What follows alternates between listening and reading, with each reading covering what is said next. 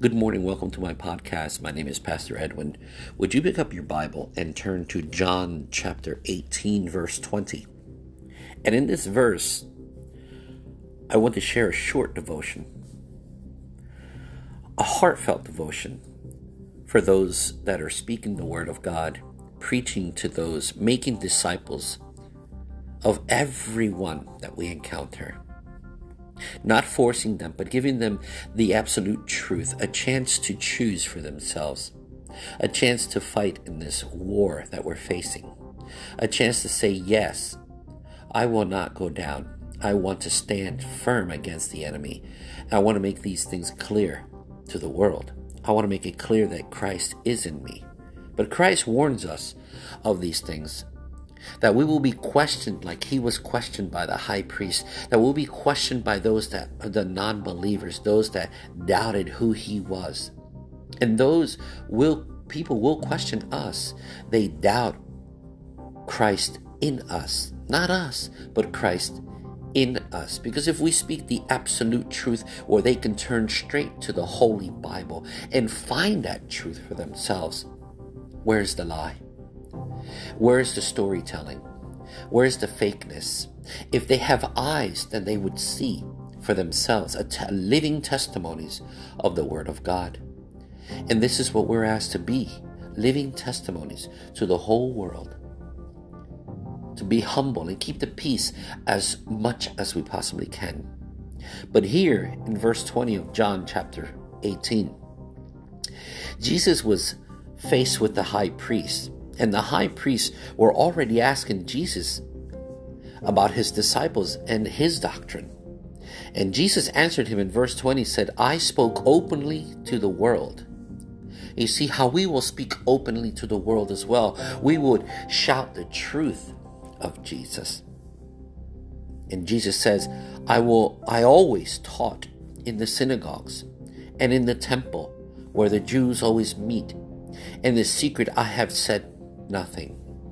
In other words, that he didn't hide his words from anyone. He didn't hide his words from people. It didn't mean that he had to go and start standing in all the places, but he did. It didn't mean he had to, but he did. He never hid. So in other words, what he was saying was not hidden.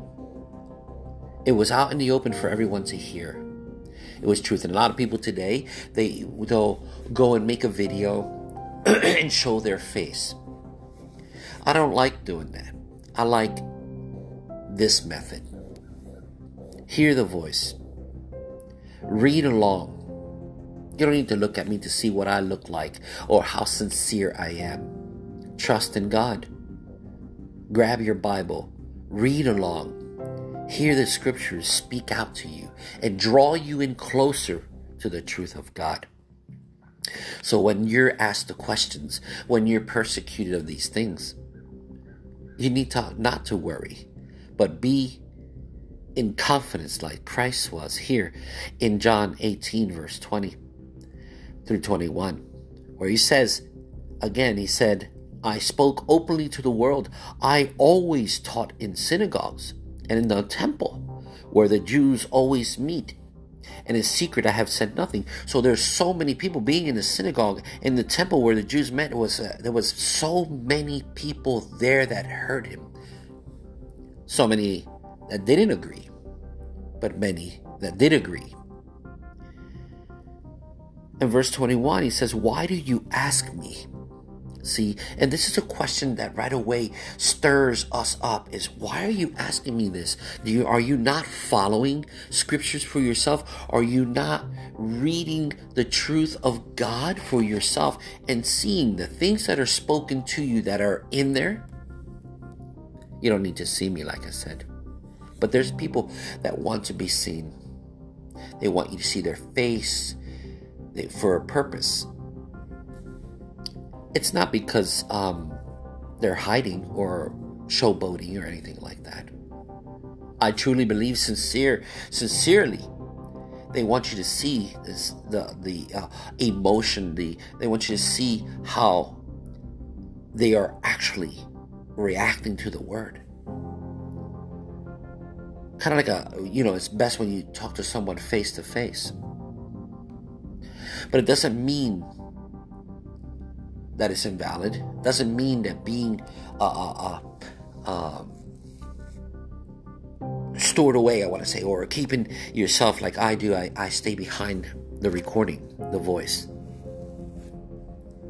If you know who I am, then you know what I look like. If you know who Christ is, I'm not saying I'm Christ, but if you know who Christ is, then you know what he's about. You know the absolute truth. You go into the Holy Bible, like he says, you follow the Word of God. For Christ is the Word. So in 21, he said, why do you ask me? Ask those. Now listen to that. Ask those who have heard me what I said to them.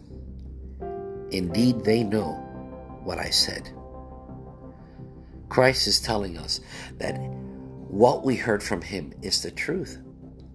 Hey, don't ask me. Same as I'm telling you right now. I'm telling you, don't believe in me. Don't believe what I say. Hear the truth of God. Follow along in your holy scriptures.